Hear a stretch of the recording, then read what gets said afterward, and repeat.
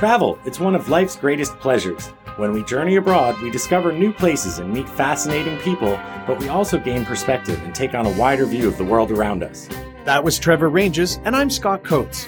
After more than 25 years living and working in Asia, we've developed an amazing network of interesting characters throughout the region. Talk Travel Asia is our way of sharing them with you. Plug in and get connected to hot tips, interesting perspectives, and expert travel advice as we cultivate travel insight through intelligent conversation. Right around 10 years ago, Scott and I started a podcast together, Talk Travel Asia. Around 25 years ago, Scott and I both moved to Asia. But even before that, we each made our first trip to Asia. A few weeks earlier, Scott shared his first experiences traveling in Asia, and tonight I'm going to share mine with you. This is Trevor Ranges, co-host of Talk Travel Asia, along with my trusty co-host, Scott Coates. How's it going, Scott? Very well, Trevor. Aloha. I'm so excited we're doing these, and I've said this probably no less than 50 times on this show, but an idea comes up. At first kind of go, yeah, I'm not sure there's enough there, and then all of a sudden we have a super fun episode, and I really enjoyed recounting my first trip to Asia and those countries. Like I went to Japan, to Tokyo, and Hong Kong, and KL, and Malacca, and Singapore, and then off to Australia for 10 months with some New Zealand in there, and then hit Thailand on the way back, some of the southern islands, and that was real fun. So, I'm looking forward to learning about yours, because strangely, despite us talking for almost 200 episodes, I'm not so sure I actually really remember or ever knew all the details of your first trip to Asia, yeah? Yeah, on a few episodes that we've done, like the Tantalizing Travel Tales 1, 2, 3, and 4, I think a couple of the Tantalizing Travel Tales that I've shared before were from this first trip. So I think like some of this stuff had been touched on here and there, but not all of it, obviously. I don't even think I could share all of it today, just because, so many things happen on that first trip that are remarkable because everything is so different and new. And I was pretty adventurous, man. I really just went for it. I didn't hold back, and I got to see some pretty amazing things. Probably only some of which I'll be able to remember today. But I think that's kind of part of the fun of doing the show and doing this show, is to kind of relive some of those memories and maybe compare and contrast them to what it's like in Asia today and what traveling here is like today. Yeah, indeed. And we chatted for about 30 minutes on the episode about my trip, and you can only include certain things, but hey, it opens up the door to sequels if we need it. But just before we get into Trevor's trip, want to thank Andrew H. and other patrons like him. So what is a patron? There are people that donate a few dollars a month or even way more than that. And it helps keep Talk Travel Asia talking travel, because it helps cover all the costs that Trevor and I share out to do this. But patrons also get a special bonus episode in between all of these episodes, a video sometimes it's just chit chat, but it is worthwhile. So thank you, Andrew H. and others, and thank you for considering becoming a patron. So Trevor, let's jump in the deep end here. When did you go on your first trip to Asia, and how old were you?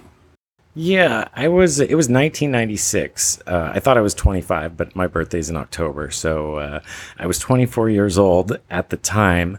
And I was in Vermont, and I helped my dad build a house. And I had a bit of cash on me, and I felt like doing some exploration of the world. And first I'd set my sights on Africa, and I was thinking of traveling by land from like Morocco down the west coast of Africa, which I didn't know who I was going to travel with. I was thinking of going solo. That was a bit ambitious, perhaps. I became friends with my friend David Ugarte, who his mother's Argentine and his father's Brazilian. And he's like, no, we should go to Argentina, and we're going to drive from Vermont, and that was going to be crazy. Like we were going to go, we were going to go on this big, crazy, epic adventure. And then his dad talked him into getting this job as a microscope salesman in South America as a, like Nikon rep or something. So he bailed on me, and I'm like, and then I was gonna do Central America solo. But back in like this is 1996, man. Like Guatemala, Honduras, these areas were not necessarily safe to travel to. So I went up to Lake Tahoe for a while and bumped some chairs as a chairlift operator, and then from there, my sister's friend, he had been to Bali recently, and he was telling me about Bali, and I was like, oh man. He's like, yeah, surf is great. He's telling me about the culture, how beautiful, the food. And I was like, all right, maybe I could do that. So I started planning a trip. I'd go to Hawaii for a few weeks and just get in surf shape, and then I was going to go to Bali. And I just got a bunch of you did yours with a round the world ticket, and I remember looking at those. I seem to like I stitched together a bunch of one-way tickets, kind of. So I got a ticket from Honolulu to Bali, and then from Bali to Bangkok. Cool. And then I bought a ticket from Singapore to Perth. Oh. And then from Sydney to Queenstown, New Zealand. Oh wow. And then from Auckland to Fiji. So I kind of like, other than that Denpasar one, like I never flew in and out of the same airport. Like I'd fly into Bangkok, but then I'd have to figure out how to get to Singapore, and then I flew into Perth, and then I had to figure out how to get to Sydney. And I tried to find people to come with me, but in the end, nobody was up for it. So I did just about a year traveling around Asia solo with not much of a plan other than those plane tickets. That is impressive. One, I couldn't have done a trip then solo, maybe. Well, you're a little older than me, so maybe, but I like that one-way thing because I'm curious how you got through that, and we don't really have time, but I remember it was a real big thing to be able to show proof of onward travel. So that's neat that you just kept picking up these tickets. But then again, as listeners of the show know, that your parents are the masters of sort of just getting tickets one ways here and there. So you hit Bali first, is that right? Yeah, I went to Bali first again because Jordan suggested it, and I wanted to surf. I've surfed my whole life. Bali was one of the few places I knew a little bit about, just because I knew about like Uluwatu and Padang Padang. Like some of these surf spots in Bali are world famous. So I'm like, I'm going to Bali first, and Bali's pretty hectic and it's quite exotic, but like I had been planning Central America, I'd been planning like Africa, and so Bali and a lot of Asia was, at least I was mentally prepared for some culture shock, Okay. And Bali was fun, like I stayed in Kuta at first, and Kuta Beach is like the tourist ground zero of Bali, and that kind of sucked. I went up to the volcanoes. I did like Chandidasa and like the East Coast snorkeling kind of spots and some of those temples, like up on Gunung Agung. I stayed inside the volcano down on Lake Batur, and I did like the sunrise hike to the top of Lake Batur. We cooked our eggs in like a steam vent. Like you can boil eggs in a steam vent because the volcano is like active, And I did get down to the Phuket, and I did a bit of surf, but I did mostly, we partied a lot, man. Like we went back to Kuta, and you can surf in Kuta, but you can party too, and probably too much party. I got robbed one time by some little kids. Oh, wow. Who like picked a bunch of little kids trying to sell me like bracelets. Like one of them picked my pocket. Another time, like some dude like broke into our room while we were sleeping, and like he took my friend's backpack outside and cut it open with a knife because he had like a padlock on his bag to keep it shut. And that reminds me, I bought this thing that was like, it's a mesh. It was like a mesh wire, like a fishnet kind of thing that you could put around your backpack, and then it had a cable that you could like secure. You could secure it to like your bed frame or something like that, And that prevented this dude from dragging my bag outside too, and it prevented him from cutting my bag open. And I lost some money like that was in my jeans on the floor, But that backpack thing that I bought was pretty handy. That's pretty spooky though, having someone in your room while you're sleeping. Like, I mean, that's a different thing. It's with one a knife thing. I've too. had rip-off attempts or being pickpocketed, but knowing someone came in your room and was there for a while you were sleeping, like, whew, that would spook me off. Yeah, but otherwise, like you said on your show, like places in Asia have a smell. I very distinctly remember, like, as soon as you get out that Denpasar airport, like, boom, there's like Bali smell. Like Bali smell, it's like smoked peanuts or something. It smells like smoked peanuts. You know, like they like their food. I definitely remember like Balinese food being tasty, and getting like mixed shakes, like a mixed fruit shake on the beach after you surf. I drank like 3 of those things. They were so good. So Bali was a good introduction. It was like, I don't know, I climbed the volcano, I did some surfing, I did some partying. I definitely didn't see it all, but it was a good like first stop. And I spent a month actually in Bali. So I think 4 weeks was the exact time. But yeah, that was a good like first leg. Yeah, that's a great start. You mentioning that fruit shake does bring back memories. I don't think I'd ever had, a blended whipped kind of fruit shake before I came to Asia. And now I remember having them probably in Malaysia and Singapore, and then particularly in Thailand at the end of that trip. But that was exotic. That was different. That was cool. So I like that you hiked Mount Batur. You cooked that egg in the steam vent. That's pretty funny. So after your month in Bali, where did you head off to? Yeah, so I had a one-way ticket to Bangkok, and then I had the ticket from Singapore to Perth, right? And I didn't have any real timeline. They were like open tickets, and I did zero research. I don't think I could tell you a single thing about Thailand back then. I don't think I knew anything about Thailand, to be honest. And I knew a little bit about Singapore, I guess, and maybe some of the colonial history of the region. But Bangkok, Thailand were never colonized, so I was on the airplane, which landed at like midnight or something. I didn't even know where I was going to stay. Like while waiting for my bags, I was like, hey, people I met on the airplane, where are you guys staying? And I just followed them to Soy Rambu Tree, which I didn't know was Soy Rambu Tree at the time, but that's like the Khao San Road area. I don't remember what the name of the place is called, but I could show you. It's like right at the bend on Rambu Tree. Okay, that was just down there the other week. Kind of. And what I stayed the night there. I stuffed, because I was traveling with like camping gear. I hitchhiked a lot of this trip. I did some crazy stuff. Wow. And so all like my tent and everything, I was like, I'm not going to need this for Thailand. So I just stuffed it in a locker at that guest house.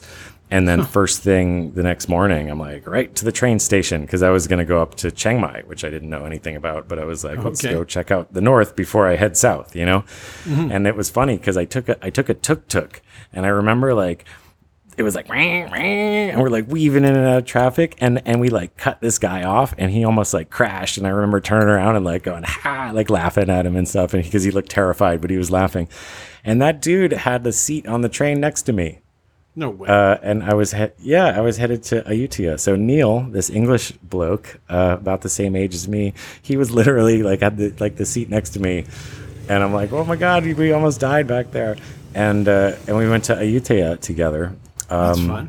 To see the ruins there, and that was really cool. And I remember I met a piano tuner from Kansas who had grown up with Bob Dole, Senator Bob Dole of Kansas.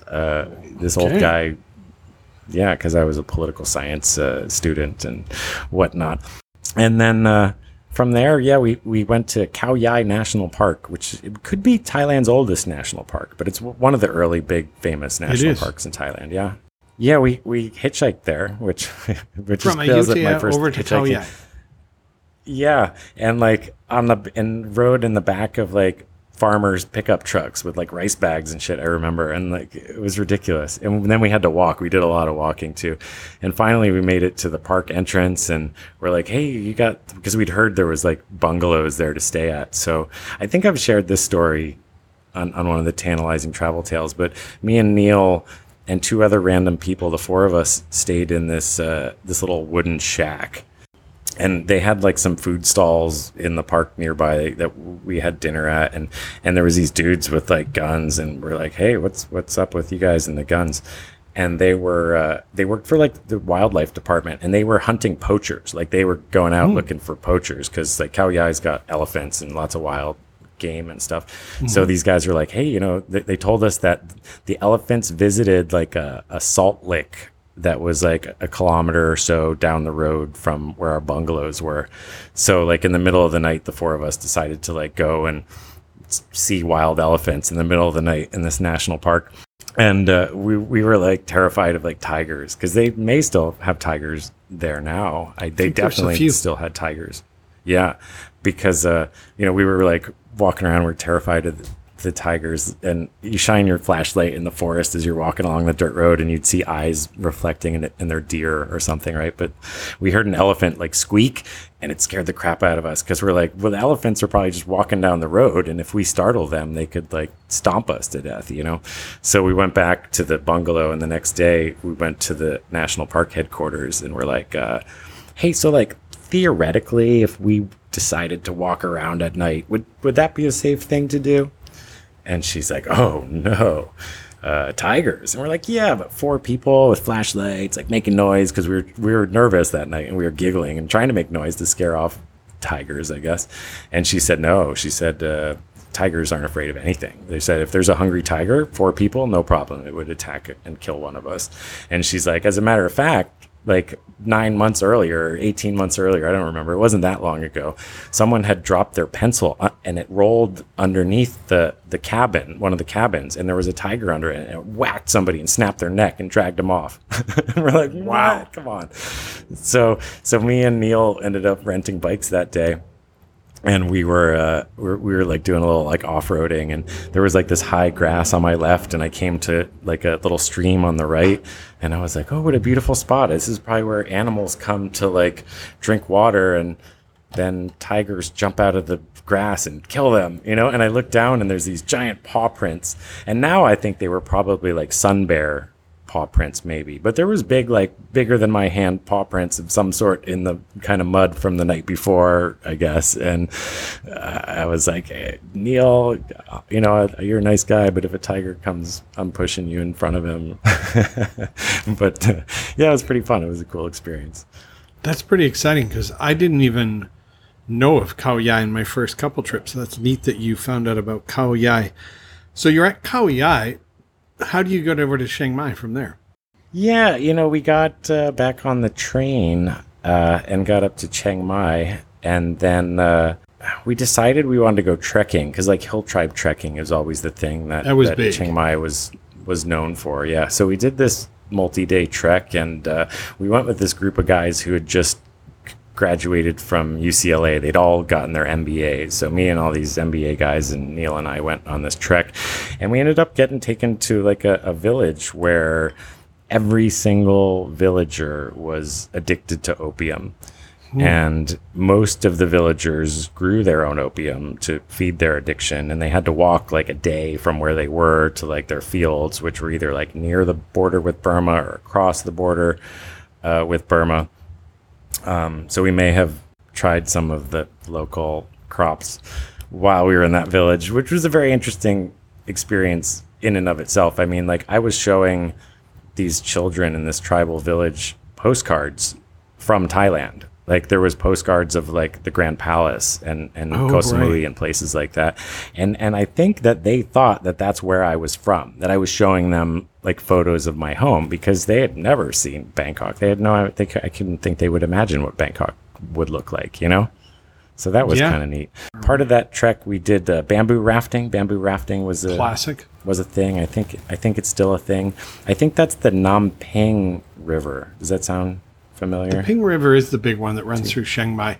Probably wasn't that though, and I'm just blanking out on the name of the other one. But there is one north and west. There's the Elephant Nature Park. Is that what it's called? Yeah, Elephant Nature Park. The one where I think there's rafting that goes right by there. I think we actually. Because I did raft there many, many, many years later, and I think I was like, this is where we rafted, like back in '96. So, and that was pretty cool, because, and I remember I was wearing a baseball cap, and like we went under these branches, and the spider web like wrapped around my head, and the spider like from the brim of my hat, it was like boing. So the spider was like an inch from my nose, and the whole web was wrapped around my head, and I almost ended up in the river. So that was kind of my second close encounter with wildlife in Thailand. But it was all very exciting. That's fun. So you finish your trekking, your bamboo rafting, etc. And where do you head to from there? Yeah, we went back to Bangkok because I had all that stuff stuffed in that locker Oh, in that right, Khao San right. Road area. And then it happened to be the 4th of July. So I was like, hey, let's Sweet. celebrate the 4th of July somewhere. So like again, I didn't plan anything. I had no idea what I was doing. I didn't like I had bought a rough guide to Southeast Asia, and I remembered I just ripped all the maps out. I ripped all the map pages out that I thought I might need and stapled those together. So I had just like a bunch of maps, you know. Good move. And one of them had this bar called Woodstock in Bangkok, and I was like, Woodstock, that's where we're gonna go celebrate the 4th of July. Good call. And I think we took a tuk-tuk, which is far from Rambutree to Nana Plaza. Very. Yeah, and you know, it's funny because Neil was not into, because Nana Plaza is kind of like a girly bar thing, and Neil was a chaste fellow, it seemed, so he was all like, no, we can't hang out here or something. So my impressions from Bangkok, we ended up leaving, went back to Khao San by tuk-tuk, and then we both jumped on a train the next day. So I really only spent like 12 hours that first night in Bangkok before I went to Chiang Mai, and then on this return trip, maybe 12 hours in Bangkok just to do this 4th of July. So I don't remember anything about Bangkok. I didn't know that there was like go-go bars, or I don't remember anything about the food there. We were just like, boom, on a train to Samui. And I remember that because we took like 5th class. I don't know if it's 5th class, but whatever the lowest, cheapest seats on a Thai train are. Yeah, I want a nice wooden bench with like old Thai people like sleeping on me. Yeah, good call. Yeah, it was 12 hours. It was brutal. And then we went to Chawang Beach, like at the south end of Chawang Beach. There used to be Charlie's Huts 2, Charlie's Huts 3. Oh, wow. Chawang is like the big, popular, most touristy place of Samui, right? But back in '96, it still was, I guess. But it was like $5 bungalows on the beach, pretty much. Sure. And that was fun. Yeah, Samui was fun and beautiful. It's still beautiful, I think. But yeah, I was stoked to be in. That was the Thailand for me. You know, I had a great time in Khao Yai and Chiang Mai and stuff. But like Samui was beautiful. I really enjoyed that there.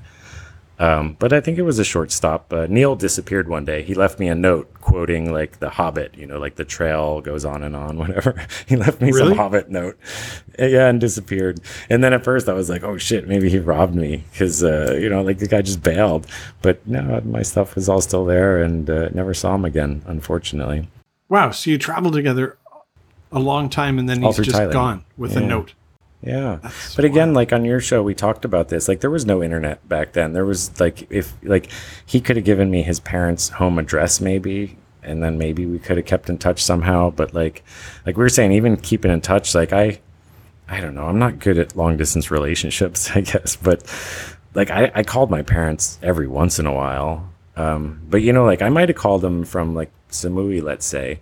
But I was headed south, and I ended up in like Sumatra, and I didn't call my parents for like a couple of weeks at one point, where like I was like in some remote area of Sumatra, and I'm like, God, you know, I'm like, nobody knows where I am. Like nobody has any idea where I am, and that was, I didn't even know where I was. That was kind of a crazy feeling back then, you know?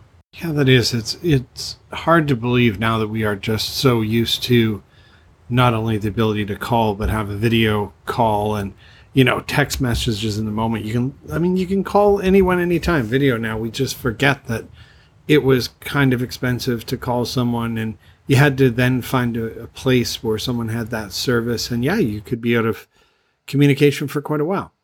Yeah, I sent postcards, of course. I mean, I'm not a monster. Yeah. So next stop, I went to Penang in Georgetown in Malaysia, which is an island on the northern tip there, and that was for the Atlanta Olympics. I was there for the torch lighting. That's the only part of the Olympics I saw, was that guy shoot the arrow. Remember, he like shot an arrow to light the torch to start the Atlanta Olympics. Kind of. In 1996. Yeah. Was that the one that Ali was at? Yep, I think so. Okay. And then the highlight of that trip was I took a bus all the way out to the west coast of the island, and there's some beautiful beaches over there. And like I was scouting for camping. I was going to go camp on the beaches out on the west coast there. And I found a beautiful beach, and I was all for it. But I for some reason, I had got it in my head. Like, I think I saw that there was like ferries to Sumatra, and I never even thought I would ever go to Sumatra. But I was like, whoa, that's like, I'd heard of Nias. Nias is an island midway down Sumatra on the Indian Ocean coast that's like world famous surfing again. But like, Sumatra's a big island. Like getting around Indonesia is like, it's tricky. And just getting to Medan, I was like, right, let's jump on a ferry and go to Sumatra. So I went there, and just almost on a whim. And, I got a hotel room, and I remember like it was so hot. And again, there's those exotic smells. And then That's right.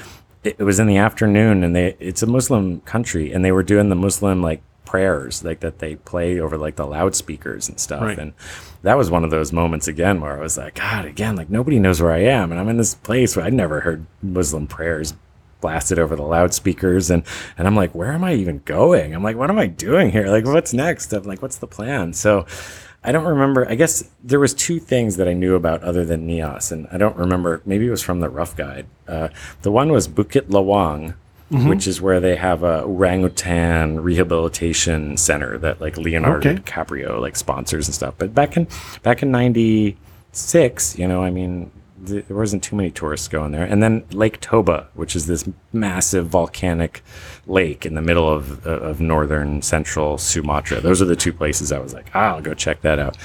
So, I went to the bus station, and I was like, all right, I'm going to go to one of these two places. But the language, like nobody in Medan could speak English. Like I didn't know what I was doing. I got on a bus. I was hoping I was going the right way. I made it to Bukit Lawang. I think almost certainly I've shared that as a tantalizing travel tale because, we were in the forest with wild orangutans in the trees, like all around us, like baby orangutans. We were feeding bananas by hand, and it was incredible. That was one of the most amazing experiences of my life. It was me just cruising around by myself. I went to Lake Toba from there, and that was crazy because I'm doing like, I did a lot of hitchhiking when I could, but then I'm just taking like local buses, and I got on this bus to Lake Toba, and it was so crowded that there was no seats, and the bus was only like 5 feet tall inside. So I just sat on the floor like next to people's legs for like hours and hours, and I finally got a seat next to some guy, and he had this box. And the box was like rustling, and I'm like, what's in your box, dude? And he had like baby chickens in his box. And I made friends with this guy with his box of baby chickens. And that's like not something that happens every day in America necessarily. Although we do have chickens, Yeah. And then like I got just dropped off after a couple of buses at the rim of this volcano. And I remember like, all right, it's like I had to walk down some road to get, I don't know, I bought some fruit. And the fruit, like there's fruit shakes we talked about earlier, but I bought like passion fruits. I had like a big bag of passion fruits, and like passion fruits are such an exotic, like tasty thing. It's just like you rip them open and suck all the juicy stuff out of them. Like it was amazing. And down on the lake, I spent a few days there. I told the story of haggling for the souvenir I bought there, which was like the shaman's stick. I remember that. Maybe that was on the shopping episode. And then the Walls ice cream song. I met this dude at the lake. There was like nobody at the lake. There was no people there. And this one guy, an Englishman I met, we're like, hey, let's go walk to this tribal village. And it was like 1,000,000 degrees out, and we're on this hot, dusty road, and we have no idea how far it is. And it's just like, oh my God, are we going to ever get there? And then I start going, na, na, na. Na na na na na na na na na na, which is like the Walls ice cream truck song in Asia, and he's like, stop it, like don't do that, and then we're walking a little longer, and then I'm like, dude, do you hear that? I'm like, it's the Walls ice cream truck. I hear a Walls ice cream truck. And he's like, shut up, and then this motorbike comes putting along, and it's a Walls ice cream truck motorbike with a little sidecar with refrigerated thing. Yeah, we just totally like crushed a bunch of ice creams. That was awesome. Lake Toba, beautiful, amazing place. I don't know. I don't want to burn through all this. There's so much to share, but there's still a lot of this trip left. So let's keep going, should we? Yeah, I'm envious of Sumatra. I've never made it there. So you wrap up Sumatra, and where does your trip take you next? Yeah, it's a bummer that I didn't get to surf. Again, like with Bali too, like in Bali it was easier to rent boards, but like, like this is the 90s and it was tricky just getting around. I had no idea how to get to the beach. So I went back to Malaysia because I had to still get to Singapore, right? That's the plan. Right. I went across to the east coast of Malaysia, and I went to the Perhentian Islands, which you visited many years later. Yes, I did. Yeah. Yeah, so the Perhentians, that was the first place that I got to camp. So I was stoked on that, and I ended up camping down the whole. I camped along the whole east coast of Malaysia on beaches, pretty much. Sweet. like usually near a guest house or a hotel. Like on the Perhentian Islands, there was some fancy resort, and I camped on the beach near this fancy resort, and I just ate at their restaurant every day, and so that's how I spent money, and that's how they sort of tolerated me for a few days. And then I was like, right, I'm off to the other side of the island, and then I pitched my tent on the other side of the island, and one night this huge storm came in, and it was just like buckets, like coming down like monsoon, like you'd never seen as an American, like you'd never seen rain like Asian monsoons, right? And I'm like, God, my tent, I hope it's north face, but I'm like, I hope that tent's okay because everything I own's in it, And the owner comes running into the restaurant, and he's like, the boat, like his boat had like capsized, and so he needed all of us to like go out there and help save his boat. And then on the way back, I was like, God, I better check my tent. And there was like a river running through the right side of the tent. Unfortunately, I'd put all my stuff on the left side because it was on a little bit of an incline. And yeah, I ended up sleeping that night in like on a bench in the restaurant. That place didn't even have running water. It just had a well, and like your shower was just like throw the bucket down a well. It was pretty rustic. Perhensions were spectacular back then. It was beautiful. Yeah, and then I just continued down the east coast of Malaysia. I guess I pretty much took public buses, and I stopped here and there where there was guest house where, I could camp somewhere nearby. I remember looking for the giant leathery turtles. They have like the world's largest turtles there. Oh, really? Didn't know that. Yeah, they like lay their eggs on the beach there in Malaysia at night. You're supposed to do it at night, so you walk around at night. So I'm like, perfect, because I'm a camping guy. And I remember one day, like near where I camped, there was like an estuary, like where a river flowed out into the ocean. And I remember I spent one like whole day like just building this monster sandcastle, right, and swimming in the river and the ocean. And this is the throwback to the cow yai and the tigers, because I went to the restaurant for dinner that night at the guest house, and he's like, oh, where have you been all day? And I was like, oh, I was building the sandcastle and swimming in this river. And he's like, oh, crocodiles. And I was like, what? Oh, really? Like, yeah, man, there's like crocodile. Yeah, like estuary crocodiles. They like that type of terrain, And that kind of prepared me for Australia, where there is crocodiles as well. But yeah, I was like, geez, I never even thought that like swimming in the ocean could get me killed. I mean, sharks, right? But sharks are unlikely to eat you. Crocodiles, much more so. Yeah, they like people, those crocodiles. So you avoided the crocodiles, you built your sandcastle. Was that the end of the trip, or was there somewhere else?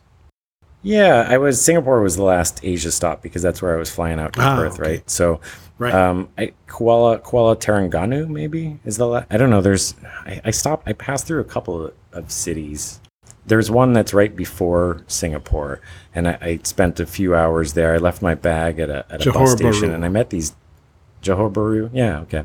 I met these guys, one Swiss guy and one Dutch guy, that were also on their way to Singapore. And I remember like when we got back, we left our bags at the bus station all day.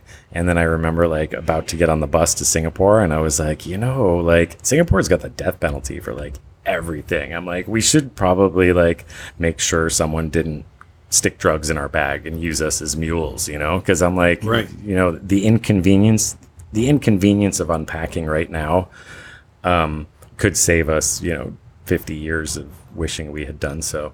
And the only thing that sucks about this now, I never thought about this before, but when I got to Australia, I spent like 5 months camping in Australia too, but my tent poles disappeared. Like somewhere between like Singapore and Perth. Like I didn't know until like my first night out in the Gibson Desert that like I'm like, hey, wait, where's my tent poles, And maybe when I was unpacking, maybe it was in Johor Bahru that when I was checking my bag, maybe I left the tent poles there. That probably is it. I never even realized that until right now. And it was tough because I spent a lot of nights in Australia sleeping outdoors because of that mistake. But yeah, we made it to Singapore. It was really interesting. I remember one thing was I went to the movies, and it was the first time I'd gone to the movies where you had to like pick your seat. Oh, right. Like, we take that for normal now, right? But like back in America, back in the day, you just sat wherever you wanted, So getting assigned seating, I was like, ooh, Singapore is so strict. And I saw The Cable Guy, the movie with Ferris Bueller and Jim Carrey. Yeah, Broderick and Jim Carrey. Strange, my first assigned seating was in Malaysia, and it was a Jim Carrey movie, Dumb and Dumber. Huh, okay. And then like Singapore is crazy expensive, like alcohol and stuff. So we went to a bar called Ice Cold Beer. And the deal was they gave you a liter of beer. It was like, I don't know, like $38 or something like that. And if you could drink it in 60 seconds, it was free. Ooh, bad idea. Yeah, but so I was like, all right, I'm in. Because like otherwise, like it was so expensive, the beer. So I'm like, I'm in. I'm buying this liter. And they had like the records on the wall. And like some U.S. Marine had done it in like 4 seconds or something like that, you know? So I'm like, all right, 60 seconds. But the trick was that like it's ice cold beer. So part of the strategy was like warming it up with your hands, but like you only had a certain amount of time, right? And then it was, once you realize that you're not going to be able to do it, you have to stop yourself because you're going to want to spend the next hour drinking a $38 beer. Yeah, right? So I didn't make it through. But I don't know. Once I was drunk, we spent a bunch of money. And then we were wandering around and I had to pee. And like, there's no public toilets, man. And like Singapore, like they'd kill you for peeing in public. But I had to. And so I did. So on my first trip to Singapore, I did something I probably shouldn't have done, but I had to go, and I found a little alleyway, and I peed in public. But I managed to get away, and I got my flight to Perth and Australia. That was a whole another adventure for a whole another podcast. But I think I did well on that ticket to Denpasar, ticket to Bangkok, and then ticket out of Singapore. I think winging it for, I don't remember how many months that was. That was probably 4 months total. 1 month in Bali, and then maybe, yeah, it was quite an adventure. I left out a bunch of stuff. Like in Sumatra, there was this one time I saw this monkey fight. I mentioned monkeys on your podcast, monkeys being something that's something you're not used to, right? Seeing monkeys, and monkeys are here and there, and monkeys are something to beware. So I was going to these like bat caves in Sumatra, and I was walking through like a rubber plantation forest, and I heard all this like commotion, and there was like a monkey fight, man. Like this one monkey like had pissed off the other monkeys, and they were like chasing him through the canopy, and then someone caught up with him and like threw him out of the tree, and he like landed on the ground, and then all these other monkeys jumped on him. It was just like this tumult of like brawling monkeys screaming and beating the crap out of each other, and it kept getting like closer and closer to me, and I was like hiding behind this tree. I'm like, God, don't come here. Like that. Like it was terrifying. And like things like that just don't happen every day back home. It was an adventure. No, they don't. And I saw monkeys the other week, and when they're not scared of people, they scare me. Trevor, that's a hell of a story. I mean, from Bali and Sumatra and Thailand and Singapore and Malaysia and camping, that's a great one. These have been a lot of fun, and thanks for sharing your story of traveling through Asia. It just makes me want to quit all my responsibilities in life and go do the same thing. It's a fantastic trip, man. Really, really, really cool. If you've enjoyed this and you enjoy all this talking about travel in Asia, consider doing what Andrew H. did, and that's becoming a patron. He must have clicked donate on our homepage, gone to patreon.com, and sponsors the show from a few dollars a month upwards. He gets a warm, fuzzy feeling in his heart, gets to keep hearing the show, knowing he's helping to cover the costs, and he gets a special bonus episode or something in between each of these episodes. That can be a conversation that Trevor and I have, like talking about funny news stories we've read through Asia, or sometimes videos. So become a patron.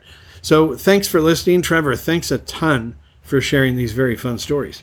Yeah, and people check out our show notes, talktravelasia.com. We'll have links on our show notes to some of these other episodes, like the tantalizing travel tales 1, 2, 3, and 4, shopping in Asia. Like there's definitely some more detail about some of these adventures in some of our throwback episodes. So I'm going to make some links available on the show notes so that people can check those out. Thanks for joining us on Talk Travel Asia. We look forward to sharing with you again soon. Hey Scott, do you remember the time we walked on top of the wall at Angkor Thom in